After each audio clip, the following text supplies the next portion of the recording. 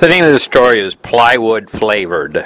I know that's a weird title, but you'll have to hear the story.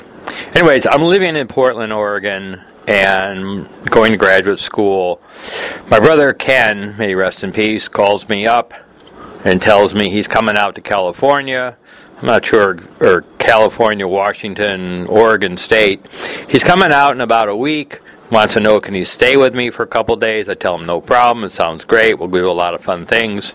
Anyway, so after I get the date that he's coming out, I make arrangements with the kosher butcher out on Beaverton Hillsdale Highway to get me some nice, thick, 1.25-inch rib steaks. I know Ken loves rib steaks. We're going to be reminiscent of our Sunday night dinners back on Outer Drive. And I figure when I get them, I'm going to marinate them. I call up my mom. I said, Mom, you got to give me the recipe for the steak marinade. And I get all the ingredients, and I marinate these things for like 3 days in the refrigerator. And they look really, really good. Anyways, I pick up Ken at the bus station, and we're on our way back to the house. I said, Ken, I got a big surprise for you. I said, there's only one problem. I don't have any charcoal. Oh, forgot one part. How did I barbecue? I didn't have a barbecue itself.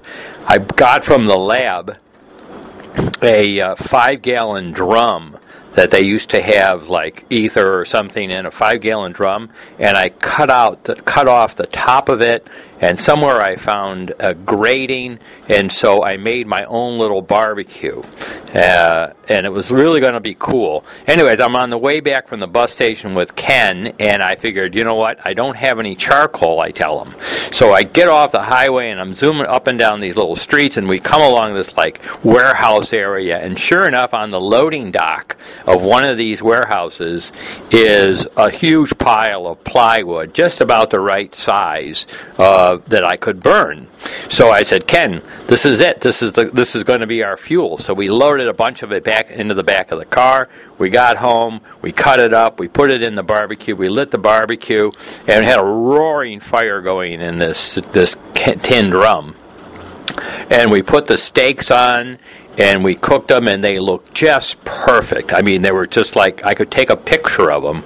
They were so good looking. Anyways, we made some French fries. We double fried the French fries. We made a big salad. We set the table. We opened a bottle of wine. We brought the steaks off the barbecue, and we're just sitting there like in awe how good this looks. And we take a first bite of this stuff, and ooh, this stuff was just, these steaks were just not edible. They were so full of glue tasting, toluene. It was just, we looked at each other, we thought, oh no, what have we done? And we looked at these things, and these things looked so good. And we thought, oh no. And they were totally unedible. It was like, there's no way you could eat another bite of it.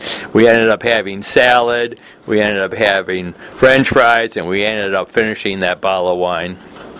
And to this date, I still cannot forgive myself for doing that, for using this plywood as the fuel source for barbecuing steaks. It was like the worst thing in the world. So if you ever get the chance, don't do it.